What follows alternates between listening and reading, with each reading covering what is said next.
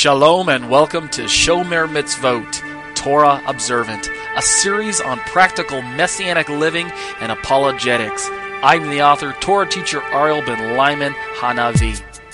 Torah observance is a matter of the heart. It always has been and always will be. The Torah proper instructed the people of Israel to love Adonai your God with all your heart, with all your being, and with all your resources. This is where Shomer Mitzvot begins, by loving Hashem and accepting Him on His terms. By this, I mean accepting His means of covenant obedience. For today, this means acceptance of Yeshua, His only Son, for Jew and non-Jew alike.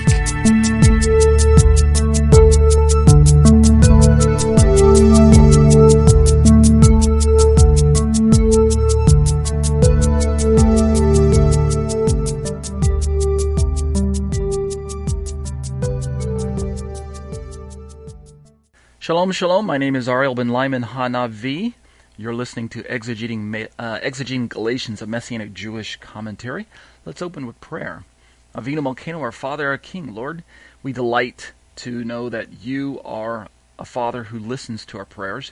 You are a Father who answers our prayers. And so, Lord, we thank you that you have sent your Holy Spirit to cause us to cry, Abba, Father, to bring us into fellowship with you, to continue to share your truth with us so that we can know the way, so that we can know the good path to follow, so that we can be filled with your Spirit and be lights, be salt, make a difference in this world. Lord, life isn't just about floating along and hoping that things will be made better. But in fact, we know that it's not really that way. You are in control, and so as we put our trust in you, we know that you will continue to lead us and guide us and direct us and protect us, and indeed give us the words and the actions to do. So thank you, Father, for empowering us to live righteous lives, and in fact giving us the desire to do so. Thank you for the opportunity to share once again with the students in this book of Galatians. Again, I thank you for preserving the words and giving Paul a passion for writing. And we know that the truths that Paul was sharing 2,000 years ago are yet relevant for us today, because in the body of Messiah we still have many misunderstandings about our relationships with one another, Jew and Gentile, and our covenant responsibilities not only to one another but to your Torah. Thank you, Lord, that you've given us a desire to study, and so that we can know what the words say. Help me tonight to continue to share truth and to be clear and level-headed and to recall the things that I've studied this week. And I pray that you'll be with the students, give them a supernatural ability to retain the things that are being spoken. In fact, Lord, making sure that they remember your words and your truths, and the things that I say, if those are irrelevant, let those things fall off. So we will be careful, Lord, to give you the praise and the glory in Yeshua's name. Amen. All right, let's date stamp the recording again tonight. This is week 50. I want to say this is week 52, and it is January 21st, 2017. This is Exegeting Galatians, and my name is Ariel. As I mentioned earlier, I'm a Torah teacher out at Congregation Kehilat Tenuvah in Thornton, Colorado, but I don't attend there these days. I moved off to South Korea 3 years ago, and so if you want to visit our congregation, you're certainly welcome to, but you won't find me there, even though I'm still a member. Instead, I come to you live each week via Skype, live internet teachings, and I'm delighted to do so, even though you can't see my face. Reach me on the web at my website, www.tetzeitorah.com, and I've got links there pointing to the Galatians commentary as well as Torah portion commentaries, various messianic issues, things like that. For the Galatians notes, it's advisable for you to subscribe so that you will not miss the weekly announcements and the weekly notes that I send out.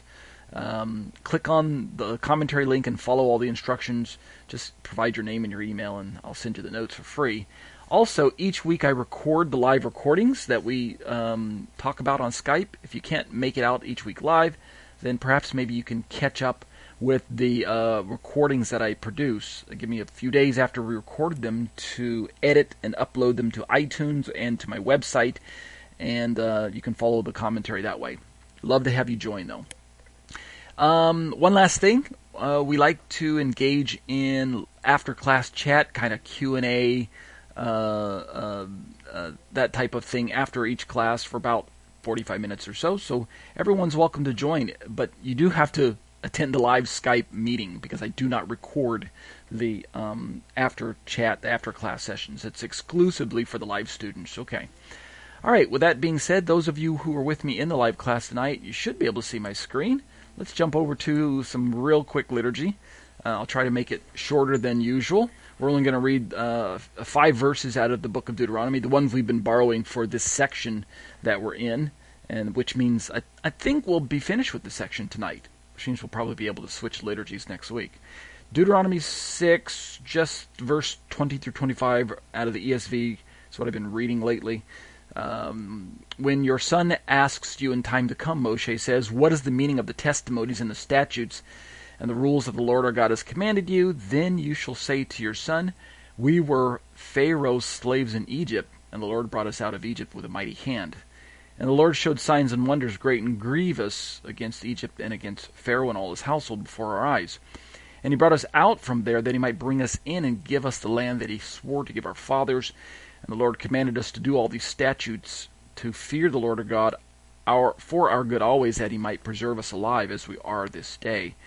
And verse 25 is the kicker, and it will be righteousness for us if we are careful to do all this commandment before the Lord our God as he commanded us, end quote. All right, don't have to really explain why I've been reading those verses. Just go back and listen to some of the previous commentaries, and you'll get my understanding. Let's read the Hebrew of the same passage. Let's see.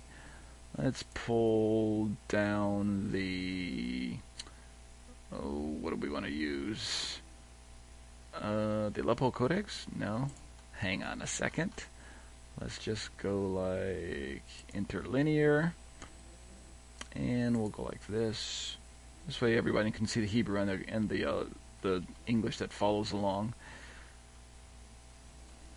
For those who can't read Hebrew, you're welcome to follow along in the English. Got an interlinear pulled up for those of you who are on the screen. You can read it that way. We'll start with the Hebrew here.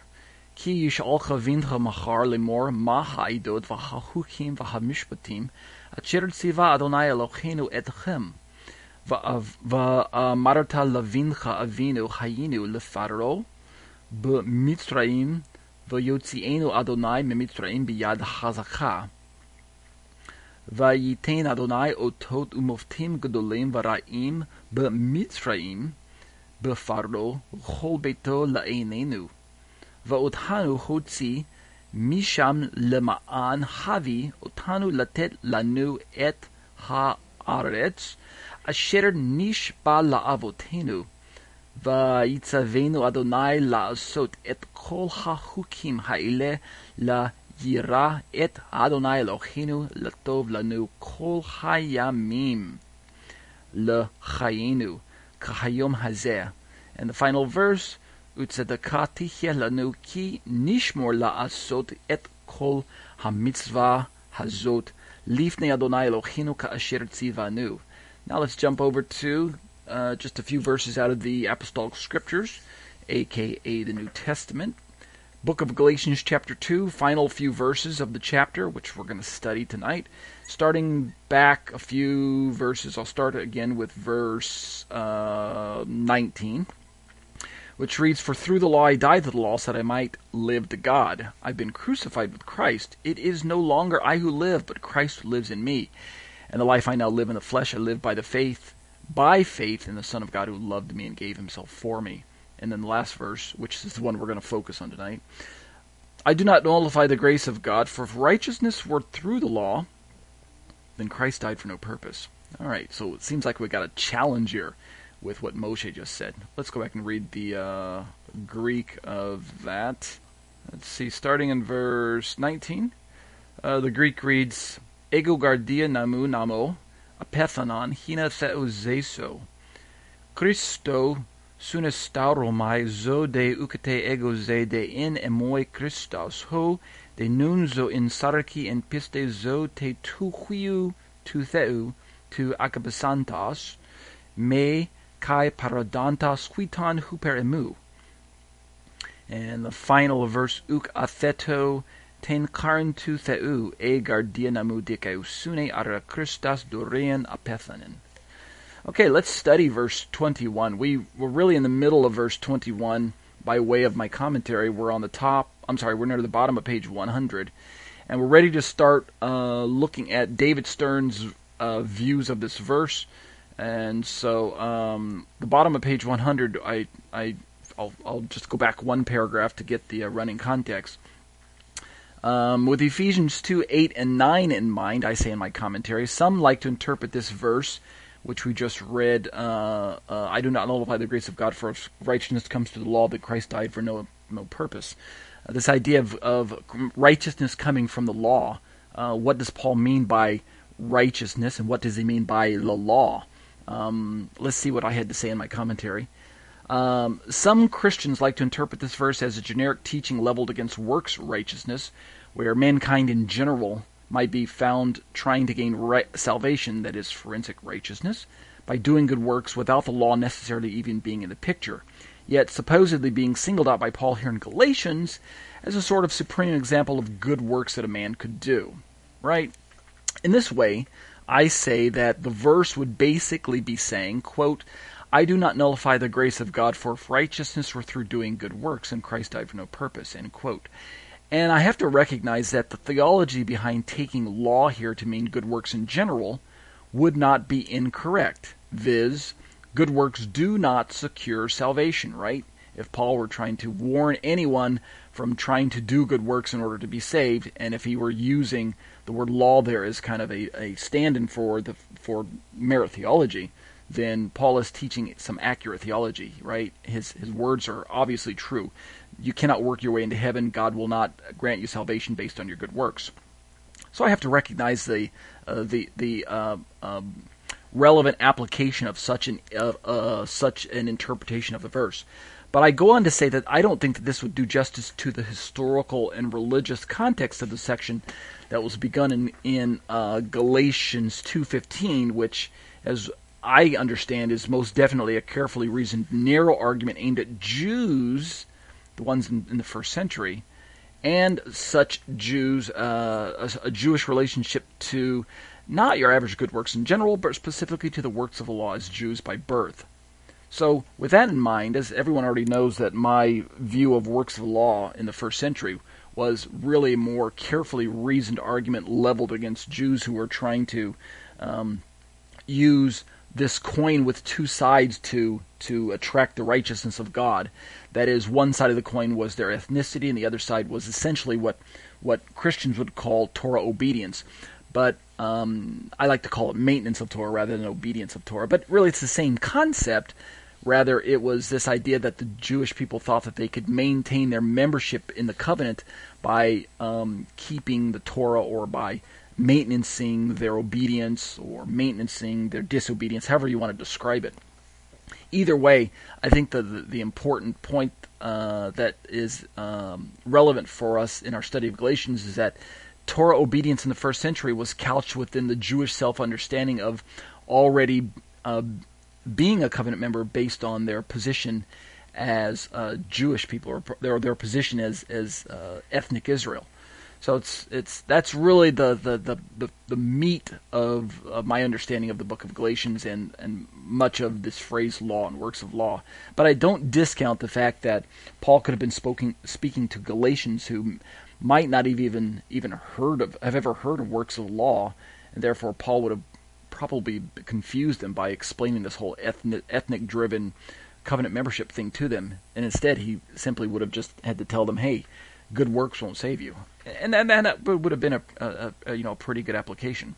So let's jump down to David Stern's view of this verse and see if we can get some mileage out of it. Top of page 101. David Stern's Complete Jewish Bible translates this verse, right, Galatians 2:21, as, quote, I do not reject God's gracious gift, for if the way in which one attains righteousness is through legalism, then the Messiah's death was pointless." End quote. And I have to say it like this. In my commentary, I say, I actually believe the theology behind this translation is also accurate, right? Legalism is not the path to forensic righteousness. It simply becomes the student's burden to define what David Stern means by the term legalism. You know, however you slice the verse, whether you just leave it in its original Greek where it says, if righteousness were through the law, the Greek word is nomos, and you translate this word nomos as either Torah proper, or you translate the word law as legalism, or you translate the law as works of law, as I'm trying to do. However you translate this word law in this verse is really going to kind of give you the expanded view of how you translate some of the rest of the book, particularly as we move into chapter 3. And so I find that this is where we find a lot of what we might say is a lot of not confusion, but a lot of difference in interpretation, which most of them actually amount to the same thing. No one can work their way into heaven. And so any translation of the word law there, as long as it agrees with the idea that there's only one path to righteousness, which is, of course, through trusting in Messiah's faithfulness, through trusting in His sacrifice, through trusting in His blood, through trusting in His power, then any other method that tries to secure God's righteousness, of course, is going to fail. And for that, every single Christian translation is right on the mark, as far as I know. So let's keep going. So with David Stern's translation in view, where he translates the word law as legalism, he's right. The theology is right. It's accurate. However, I don't think that Paul's using Torah, law, Greek word nomos. I don't think he's using it to refer to legalism in this manner. In other words, to be sure, and I talk about it this way, if sincere law-keeping will not result in salvation, the position that historic Christianity takes, how much less will legalistic law-keeping result in salvation, right? We talked about this a little bit last week. The context of this verse, I think, was established in Galatians 2:15 with works of the law above, and I think it's going to be picked up again in Galatians 3, verse 2, verse 5, and verse 10, where works of the law shows up again. So I think law here, I think law here in verse 21, is somehow related to works of the law in Galatians as a whole. And I say that because I think that Galatians really has Paul leveling a lot of his correction against the Jewish misunderstanding of covenant membership, as opposed to your average Gentile understanding or misunderstanding of covenant membership, and certainly today's average Christian understanding of covenant membership. You understand what I'm trying to say? So that's why I think law and works of law are kind of working together quite a bit in the book of Galatians. So let's keep reading, and we'll see how that it's possible that there's another very strong understanding of the word law as we move into chapter 3, and I have to allow for this other strong possibility, particularly because application-wise for the Gentiles, they may not have had any the farther you get away from Jerusalem in Paul's day, the less preoccupied with Torah a person becomes. That includes the Jews, possibly. But certainly it would probably include the Gentiles, who never even really considered their role in the covenant as non-Jews. So let's keep reading. Lastly, in looking at the verse in question here, Galatians 3:21, since the church's interpretation, in my opinion, is so similar to Stern, both of which are surprisingly closer to the Jewish context of Galatians than interpreting law in this verse as mere good works, I think we should rightly recognize the accuracy of the theology behind interpreting this verse as a teaching against Jews or Gentiles trying to leverage salvation, that is forensic righteousness, through keeping the commandments specifically without saying anything about motive, be they sincere or legalistic, right? In other words, let's translate the verse, I do not nullify the grace of God, for if righteousness were through keeping the commandments of the law, then Christ died for no purpose, end quote. So if we were to translate it that way, right, then we would have Paul basically teaching both Jews and Gentiles that no man can keep the Torah in order to be saved. And again, that type of theology is accurate. You simply cannot keep the law to be saved. But I'm going to talk about why I think that's not the strongest way to interpret the verse. But first, let's consider Titus 3, verses 4 through 7. Let's just suppose that this is what Paul means when he says, if righteousness were through the law. And we're still trying to really kind of understand this phrase, the law. Let's suppose it does mean keeping the commandments. Consider Titus 3, 4 through 7. Quote, this is the ESV. But when the goodness and loving kindness of God our Savior appeared, He saved us not because of works done by us in righteousness, but according to His own mercy, by the washing of regeneration and renewal of the Holy Spirit, whom He poured out on us richly through Jesus Christ our Savior, so that being justified by His grace, we might become heirs according to the hope of eternal life. End quote. Now this is interesting. This is a passage in the New Testament that uses the word works and the word righteousness in the same immediate context. Right? And wouldn't most agree, as I read my commentary, that works done in righteousness, and we have to really understand that works there is behavioral works, or works done in behavioral righteousness, would have to at the very least include works done in accordance with the law. Wouldn't most agree? Right? He says, not because of works done by us in righteousness. And if the us in the passage is Jews and Gentiles who are seeking God, then we would agree that works are at least meritorious works, whether they are rooted in the Torah or not. But they would also include works done in accordance with the law, because the Jews of Paul's day were in fact instructed from the law. We already know this. The Jews of today feel that they are instructed from the law. So they would have to at least assume, the Jews of today would assume, that the works that they're doing are at least works done in accordance with the law. Maybe not so much Gentiles today, right? I mean, if you stop your average Joe on the street and ask him, do you think you're going to go to heaven based on your good works? Many people are going to say, yeah, I think if I'm good enough, God will let me in.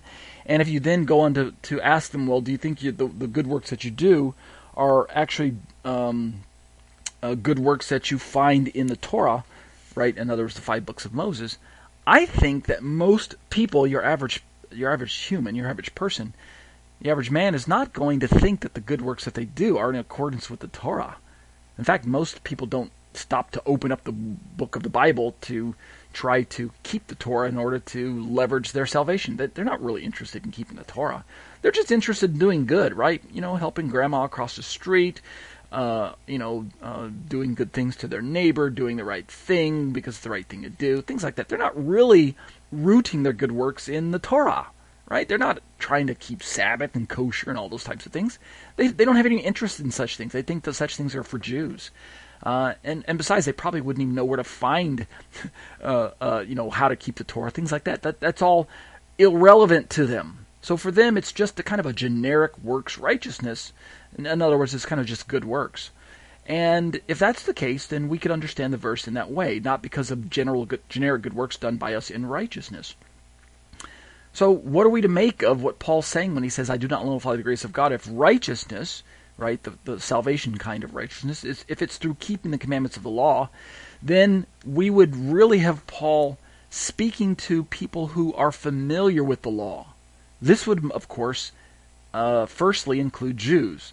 But by Paul's day, it probably began to include Gentiles as well. So let's keep reading my commentary.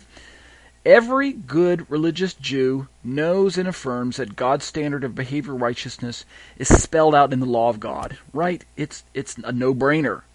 And most Christians today affirm that the forensic righteousness found exclusively in Yeshua is also grounded in the truths of the Torah as well. So we don't have to create some type of understanding of Christian theology of the Torah, where they supposedly invent righteousness that's separate from the Torah. Most Christians know that the good works that Jewish people do is in agreement with their understanding of the law. And every Christian also agrees that that righteousness is rooted in the law, because they can read Romans 1:17, and specifically Christians are familiar with Romans 3:21 and 22, which reads, quote, "But now the righteousness of God has been manifested apart from the law, although the law and the prophets bear witness to it." Bear witness to the righteousness, right? The righteousness of God through faith in Jesus Christ for all who believe, for there's no distinction, etc., etc. So everybody knows in the church that salvation-based righteousness is rooted in the teachings of the Torah. And yet, salvation-based righteousness is not dependent upon keeping the Torah. And that's basically the strong distinction that Christians would make. You can read about the salvation-based righteousness in the Torah, and Jesus, the salvation that Jesus provides for us is in fact rooted in the Torah of Moshe. But it's not in the doing of the commandments that brings salvation. It's rather in understanding that the commandments point to placing your faith and trust in Messiah. Thus, I say it this way in my commentary: using the popular Christian hermeneutic, we could easily interpret Titus 3:4-7, the verses above. We could interpret it this way, as Paul stating, quote, "Not because of works done by us in accordance with the righteous standard that the Torah spells out for us to live by," right? In other words, Paul's basically saying the same thing in Titus that he was probably saying in Galatians 2:21. If that's the case, that's basically the popular Christian way to understand Titus 3:4-7. And I go on to say once again that such an interpretation would then seem to be supported by Galatians 3:21 here. So, if that's the way we're to understand Galatians 3:21, that Paul's trying to explain to Jews and Gentiles in his day that you can't keep the Torah to become saved, if that's the way we understand law there, keeping of the Torah, then basically we don't really have to continue to try to seek this interpretation of law that includes a heavy emphasis on Jewish identity. We simply have Gentiles who are basically preoccupied with trying to keep the Torah. They're not really preoccupied with trying to become Jewish. And I think that's the way most Christian commentators would spin the verse and their general view of the book of Galatians. However, let's read at the top of page 102 and see how far we can get into my own commentary. Let me see how many pages left I have. 2. I think I might actually be able to finish tonight if I just read mostly and not comment. Let's see what I have to say. Top of page 102. This is my own commentary. In my opinion, as well structured as the popular Christian hermeneutic is in regards to dismantling works-based salvation, I don't believe this is how Paul is using law here. The broad application just described would not capture the full force of the fact that first century Israel believed that God extended forensic righteousness narrowly to the individual Jew, and indeed narrowly to the people of Israel as a whole, supposedly based on the distinction that Jews were, in point of fact, called out and chosen as the elect of God. Look at footnote number 88.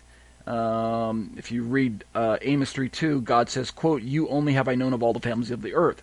So Israel already considered that she alone was the elect of God. She alone had exclusive rights and privileges to not only God, but also to his laws. Let's keep reading. So Israel, as the elect of God, was subsequently covenant bound to follow after Torah with all their heart, their soul, and their strength, right? We already read the Shema of Deuteronomy 6:4-9. So it's the Jews of Paul's day who were already working from this idea that they alone were the sole, they alone were in sole possession of God's words and God's ways, and they basically were in sole possession of God's salvation. And this was because they alone were the elect. And this is based kind of on a misunderstanding of the Amos passage that we just read. Put simply, I say in my commentary, if the surviving rabbinic writings are any indication of the pattern of religion in first century Israel, as E.P. Sanders' valuable research has so adequately indicated, then we have to confer that Paul's Jewish audience was not seeking forensic righteousness through keeping the Torah. That is, they were not trusting in their good works to save them, despite how many verses seem to indicate this with their wording. Let me just pause and look at footnote number 89, and you'll see quite a few verses that seem to use the word works there that seem to indicate that first century Israel was preoccupied with works outside of any kind of tie to their ethnicity. In other words, it seems like they were just trying to leverage Torah obedience in and of itself for becoming a covenant member. And if you read all those verses, say Romans 2:6, Romans 3:27, Romans 4:2-6, 9:11, verse 32, and some of the other verses that I mentioned in my commentary down there in footnote number 89, it seems to be that that's how the first century Jews were leveraging, or I shouldn't say leveraging, the way they were understanding Torah obedience. It seems to be that they were just trusting in works, and the works were rooted in Torah, and therefore they had that goal, and the goal was to become a covenant member. And the only way to become a covenant member was to keep the Torah in order to become a covenant member. But I don't think that's what they were doing. Let's keep reading. I talk about the rabbinic writings indicating that the pattern of religion in the first century was that they weren't really trusting in their good works to save them. Instead, I keep saying right here in this paragraph, I believe that they were not attempting to gain entry into the covenant as adults by keeping Hashem's commandments. That's essentially the way I see them understand the book of Galatians. Instead, I say that they, the Jews of Paul's day, these would be the adults again, right? Please keep in mind I'm describing adults who have an understanding or who have the ability to read the commandments of God and to consider how to walk in them. I'm not talking about children who were circumcised as babies, but yet have no real responsibility to the community as adults when it comes to keeping the commandments as adults. So we're really talking about adults. I think that the Jews of Paul's day were seeking the subsequent ongoing forensic and behavior righteousness. Remember this one coin called righteousness, yet with two sides. I think that they were seeking the forensic and behavior righteousness that was ostensibly and exclusively granted to Jewish covenant members who remained loyal to the Torah. In other words, this idea of covenantal nomism. I think it is those nationalistic presuppositions that the Jewish people of Paul's day held to in regards to viewing the Torah as a kind of a social prize, a thing to be coveted in and of itself, a treasured reward that supposedly proved to the surrounding nations that God deemed them exclusively as forensically righteous as a people group. This ideology, I think, is what Paul is seeking to dismantle in his letter to the Galatians. So when Paul says, when Paul talks about law here, let's keep on reading. Here's what I say.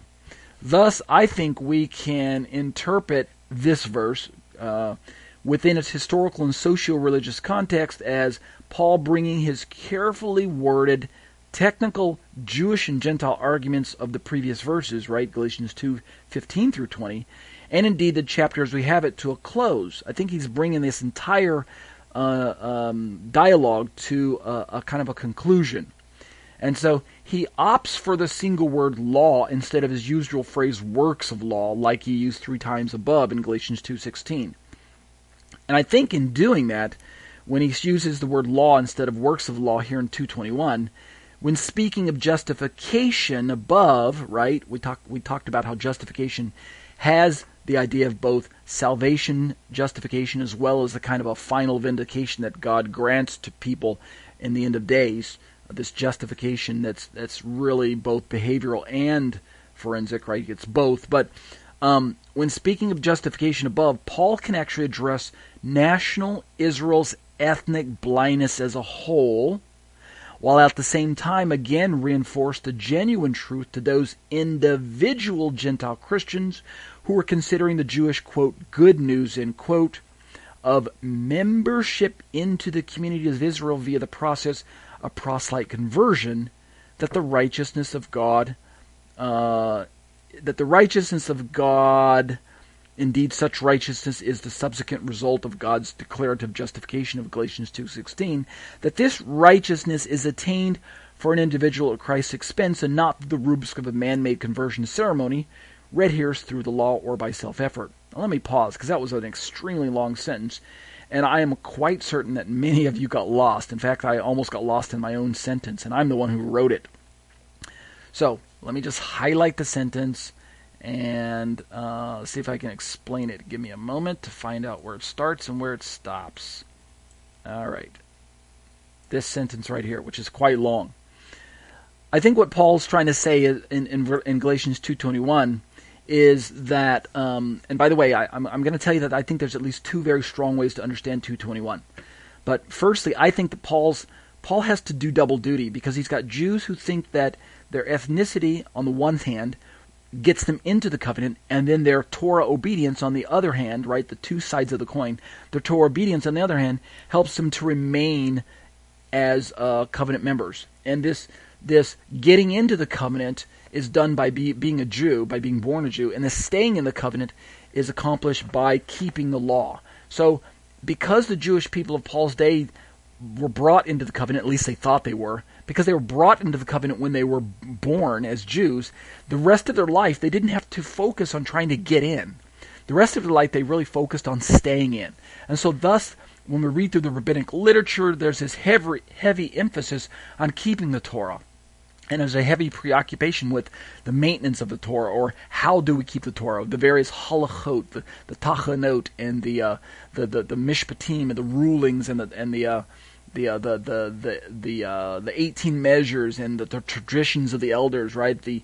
All of this preoccupation with how to walk out the Torah that we find so heavy in the Mishnah, the Talmud, the Gemara, etc., etc. All of that, I think, is couched within the self-understanding that I'm already a covenant member, and that all I have to do is really keep my position in the covenant by doing X, Y, Z, by keeping the traditions, by keeping the oral Torah, by keeping the written Torah, etc., etc. So I think Paul has to do double duty with this phrase law.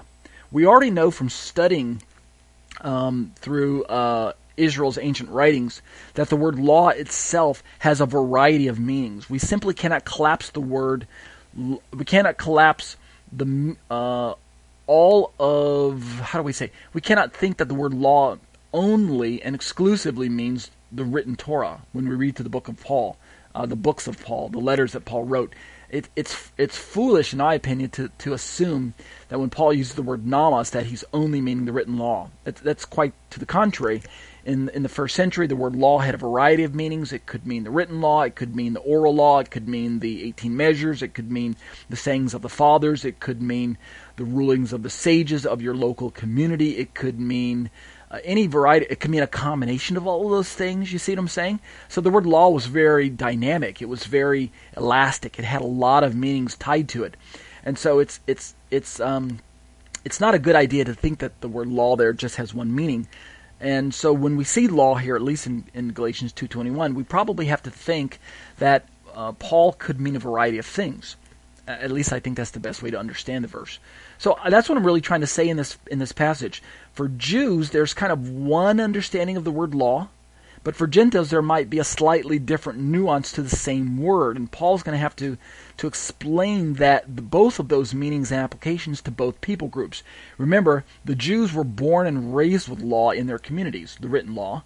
Therefore, they could understand kind of the many various nuances of the word law, to include written law, oral law, tradition law, halakha law, etc., etc. But the Gentile of Paul's day, the one who wasn't really familiar with all of those nuances, probably had a very limited understanding of law. Perhaps for them, maybe it was more akin to what Christians call law, and that was basically the first 5 books of Moses or something like that. So I think that's what's kind of going on here. And so with that in mind, I think law means this whole package of covenantal nomism, where it's the one side of the law was the ethnicity that Jews had, and the other side of the law was keeping the law. And Paul has to kind of capture both of those meanings when he uses the word law, at least here in 2:21. But for the Gentile, perhaps maybe for them it was closer to just either keeping the law, or maybe it meant just generic law in general. Let's keep going. I think this will work its way out. Alternately, I say in my commentary, starting right here, if the emphasis is instead on group righteousness instead of an individual righteousness, right? We could have Paul using law here to say that the Jewish social badge of Torah as a supposed trophy for Jewish Israel does not signal righteous approval from God on the salvific group level or on any level for that matter, right? In other words, when we talk about ancient Israel, first century Israel, we have to remember that just like Jews today, salvation wasn't really primarily an individual concept. I have to kind of pause and let that part sink in for today's Christians. Because for most Christians today, when they hear the word salvation, individual salvation is the primary focus in their mind. They think, what can I do to become saved? What must I do to become saved? What does the Bible teach that I need to do in order to become saved? And the focus is really on I. And yet, in the Jewish worldview of the first century, the focus wasn't so much on I, the focus was really on we. And the we was ethnic Israel, the we was the Israel that was elected, like we read in the book of Amos there. You only have I known of all the families of the earth. In the Jewish self-understanding of the first century, all Israel was saved, and they were saved because God elected all Israel. God brought all of Israel to the foot of Sinai in the book of Exodus and gave all of Israel the words of Torah. So therefore, it's possession of the Torah as a people group that extended righteousness, nay, that extended salvation to the nation as a whole. So you see what I'm saying here? It's not so much a focus on individual salvation as it is a focus on corporate salvation. And if you were to talk to Jews today, the same prevailing theology exists, for the most part, in today's Judaism. Look it up on the internet, if you can trust Rabbi Google, right? Go check it out for yourself. Go have a well-meaning discussion with an Orthodox rabbi or someone who's knowledgeable of the Torah. And they'll tell you, we don't really focus on individual salvation. Salvation is extended to us as a national people group. Right? We're saved because we're Jews. We're saved because we belong to Israel. We're saved because God gave the Torah to us as a group. We don't need individual salvation like the Christians teach. We've got a national salvation because God made promises to the forefathers. God made covenant promises to us as a people group. And so it's kind of the same idea today. So I think that's possibly the way that Paul's using it again here, is we've got this idea where if righteousness, that is to say, if group righteousness, if national righteousness comes through possession of the law, this idea that God gave the Torah to the Jewish people to vindicate his election of them as a people group, right? First, you have God electing Israel, which he did way back in Genesis 12, where he promised that through you all the nations of the earth will be blessed. That he would bless those that bless you, the promises made to Abraham, the promises that extended to Abraham's offspring. This idea that God had already elected to choose Israel before Israel even had a choice in the matter. God seems to choose Israel out of all the nations of the earth. God elects Israel of his own choosing. God didn't counsel with anyone about this choosing. God didn't ask Israel if they wanted to be chosen. He simply did it because he extended love towards them. And so in this self-understanding, the Jewish people of the first century essentially said, well, look, God chose us, and the us is a group. God chose us, and God brought us out of Egypt, and God brought us to the foot of Sinai. And then what did God do next? God gave us the Torah. And so the giving of the Torah is seen as a kind of a vindication of their election. See what I'm saying? That the giving of the Torah is seen as a trophy, as a proof, as an indicator that God was basically showcasing to the rest of the world, look, everyone, hey, all you nations of the earth, listen up. There's only one people group that I've known of all the families of the earth. They are Israel. They alone have I chosen. They alone have the words of life. They alone have Torah. And so it's in that sense that Israel viewed the Torah as this prize, as this badge, this social badge, as this trophy, to signal the fact that they alone are corporately righteous. In other words, there's a sense that owning and possessing the Torah, they didn't really even have to do anything. The trophy spoke for itself. We alone have the words of God. We alone have Torah. And in fact, that's kind of how it spins in today's Judaism. If you ask your average rabbi, who was the Torah given to, they'll say Israel. And if you ask that same rabbi, who has responsibility to that Torah, they'll tell you, well, we do. We Jews alone have responsibility to the Torah. We alone were given the Torah, we Israelites, and we alone have responsibility to keep it. In other words, the Jewish people of today kind of exclude the Christians from not only receiving the Torah, but also from having any responsibility to keep it. See what I'm saying? So the Jewish self-understanding of today is similar to the Jewish self-understanding of the first century. This kind of exclusive view. For indeed, from my perspective, to restrict the Torah to ethnic Israel is to deny the universal gospel message contained therein. And that's why Paul's going to have a problem with this self-understanding of Torah. To say that the Torah is the sole possession of the Jews is to misunderstand that the fact that the gospel message, which in fact is universal, is actually contained within the Torah itself. So if the Torah is of the Jews only, if the Torah is for the Jews and of the Jews and belongs to the Jews, then perhaps maybe salvation itself is also of the Jews only, a truth that we know cannot be. So let's keep reading my commentary. Let's see, this is the last page. All right, I think we can finish Galatians 2:21, and we'll be poised to move to the next chapter next week. I say on the top of page 103, this understanding about ethnic Israel being in sole possession of the Torah, and in this sense, it's possession of the Torah, not necessarily having to try and do the Torah, but just recognizing that we are the exclusive people group who have the Torah, and that God gave it to us, and therefore vindicated our righteousness before we could even do anything contained within the Torah. If this understanding is correct, then this would render the verse along these paraphrased lines. Okay, listen up. This is going to be a long, lengthy paraphrase that I made up based on what I just described. Here we go. Quote, I do not nullify the grace of God, for if individual and group level forensic and behavioral righteousness were through merely possessing the law as an exclusively God-treasured people group, possession that naturally leads to our obedience of it, then Christ died for no purpose, because such an ethnically restrictive view of the law excludes those from the nations for whom God beforehand intended to include as forensically and behaviorally righteous in his promises to Abraham. End quote. Did you catch the gist of what I'm trying to say there? I think that Paul knew that the Jewish people of his day held to a covenantal nomism that taught that they and they alone as ethnic Jews were not only in possession of the Torah, in other words, they had this kind of a passive possession of the Torah that granted them righteousness, but also that they alone were responsible for maintaining the obedience of the Torah, they alone as Jews. In other words, the Jewish people of Paul's day believed that the Torah was for Jews only, was given to Jews only, and therefore it was the sole responsibility of Jews to walk in it. Therefore, I do understand that Paul would have to go out of his way to combat such a mistaken view of the Torah. The Torah was not merely given to Jews as this kind of trophy, as this sort of social badge to demonstrate to the rest of the world that Israel and Israel alone was elevated above all the other nations of the earth to receive God's righteous favor. And Paul would then have to explain to them that no, your misunderstanding of Torah is way off the mark, ethnic Israel. First of all, God doesn't extend salvific righteousness to you just because you're Jews.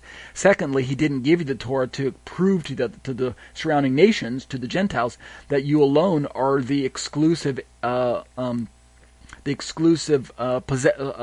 of God, the sole. What did we say in Amos? The exclusive family of the earth that God is going to know. We already know that God is going to extend his covenant knowledge, his covenant choosing, his election. He's going to extend this covenant election to the Gentiles as he grafts them into Israel. So, in conclusion, as I say in my commentary, in conclusion to our exegesis of this verse, according to Paul's messianic understanding of national Israel's covenant status with God, the fact that at the time of the writing of the book of Galatians, Israel was, in their own self-understanding, in exclusive possession of the laws of God, did not mean that she was the only chosen people group that God had promised to bless. Indeed, the Abrahamic covenantal promises of Genesis 12:3 envisioned, quote, all the families of the earth, end quote, instead of the limited scope of a supposedly, quote, Jewish-only Israel, end quote, like the influencers were purporting. Context would suggest then that the law in question in chapter 2, verse 21, is the specific written Torah. Yes, it is. It is the written Torah, so it's probably not like, say, a legalistic misunderstanding per se, but context, I think, would suggest that the law in question is the specific written Torah, yet as it was unfortunately limited, nay, destroyed by its oral tradition counterpart, which was the Jewish policies known as halakha. These were laws that conveyed the notion that Israel exclusively, read here as Jewish Israel, can inherit blessings in the world to come, a belief formerly held to by the apostle himself. See what I mean? To be sure, as an individual, if being declared righteousness, right now let's move from the corporate understanding of righteousness and move to kind of an individual for a moment. If as an individual, if being declared righteous understood to be primarily forensic, but including behavioral as well, if being declared righteous could be achieved via the flesh, that is, being born Jewish or converting to Judaism and then maintaining obedience to the Torah, viz. The works of the law, if this were possible through the flesh, then truly what need would there be for a Messiah to come and provide it later for anyone, Jew or Gentile alike, right? If you could achieve it by the flesh, then you don't need Messiah. If you could achieve it by self-effort, then Messiah's atonement is worthless. So Paul would, my final sentence is this, Paul would have the reader, both Jewish and Gentile, to understand that such genuine righteousness, right, the total verdict, as rendered from God himself, the total verdict of both behavioral as well as forensic, that such genuine righteousness is altogether outside of Jewish and Gentile achievement, and therefore must be procured by surrendering to the power of the Anointed One of God, namely Yeshua, the Messiah. And I think, in my opinion, I'm really trying to cover all the bases in this last paragraph, when Paul says, if righteousness is through the law, then Christ died for nothing.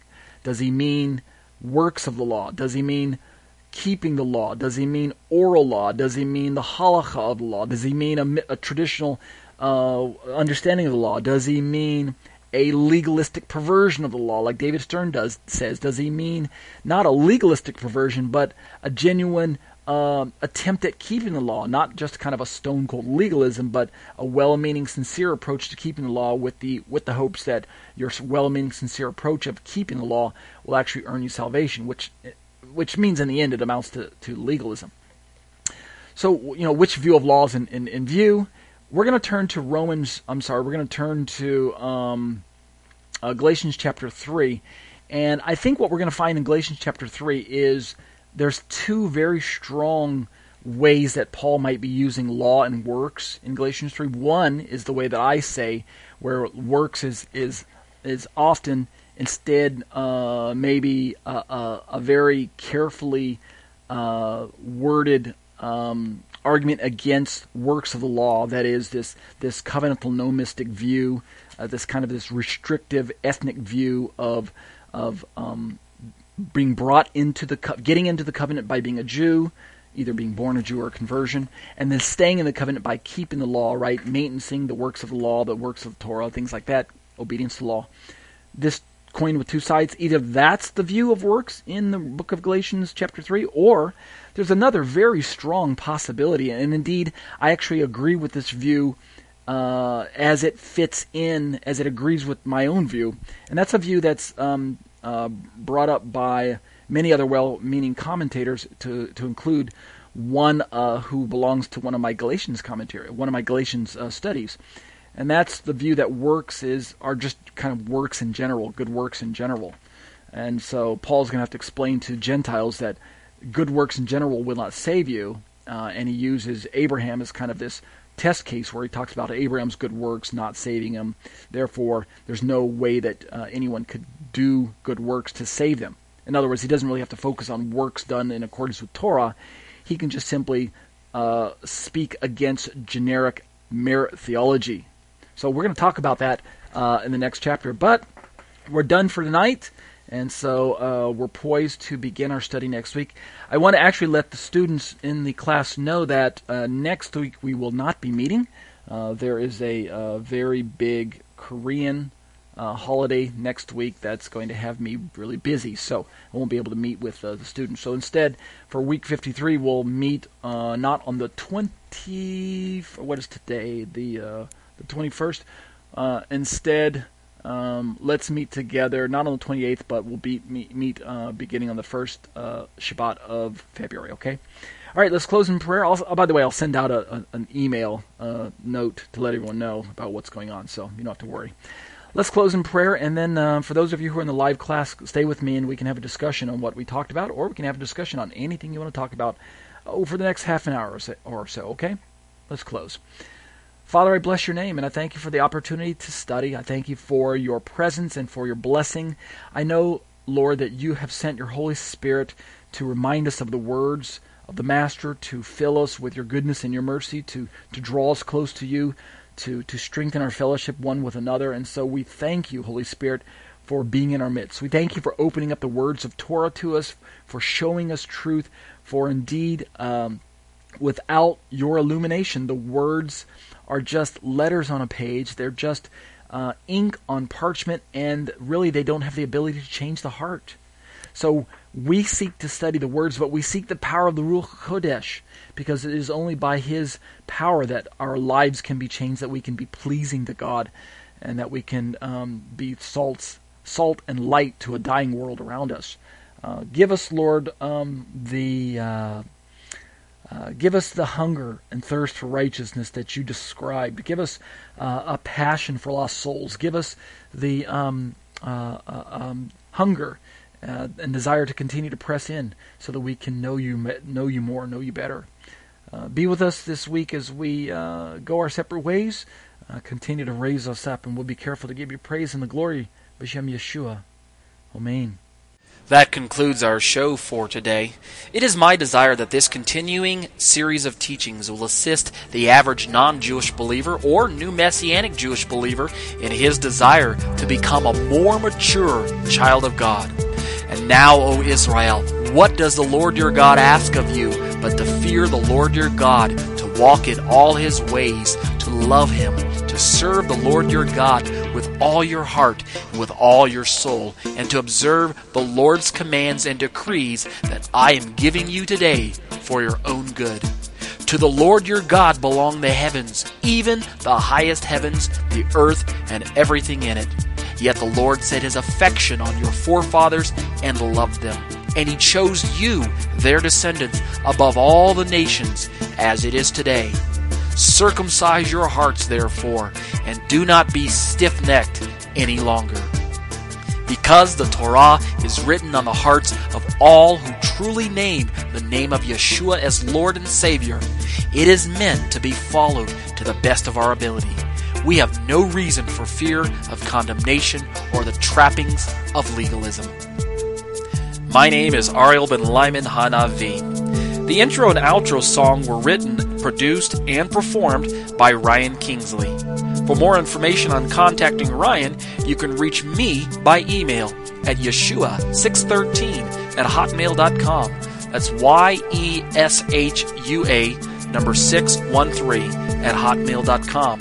Or visit our website at graftedin.com. That's graftedin.com.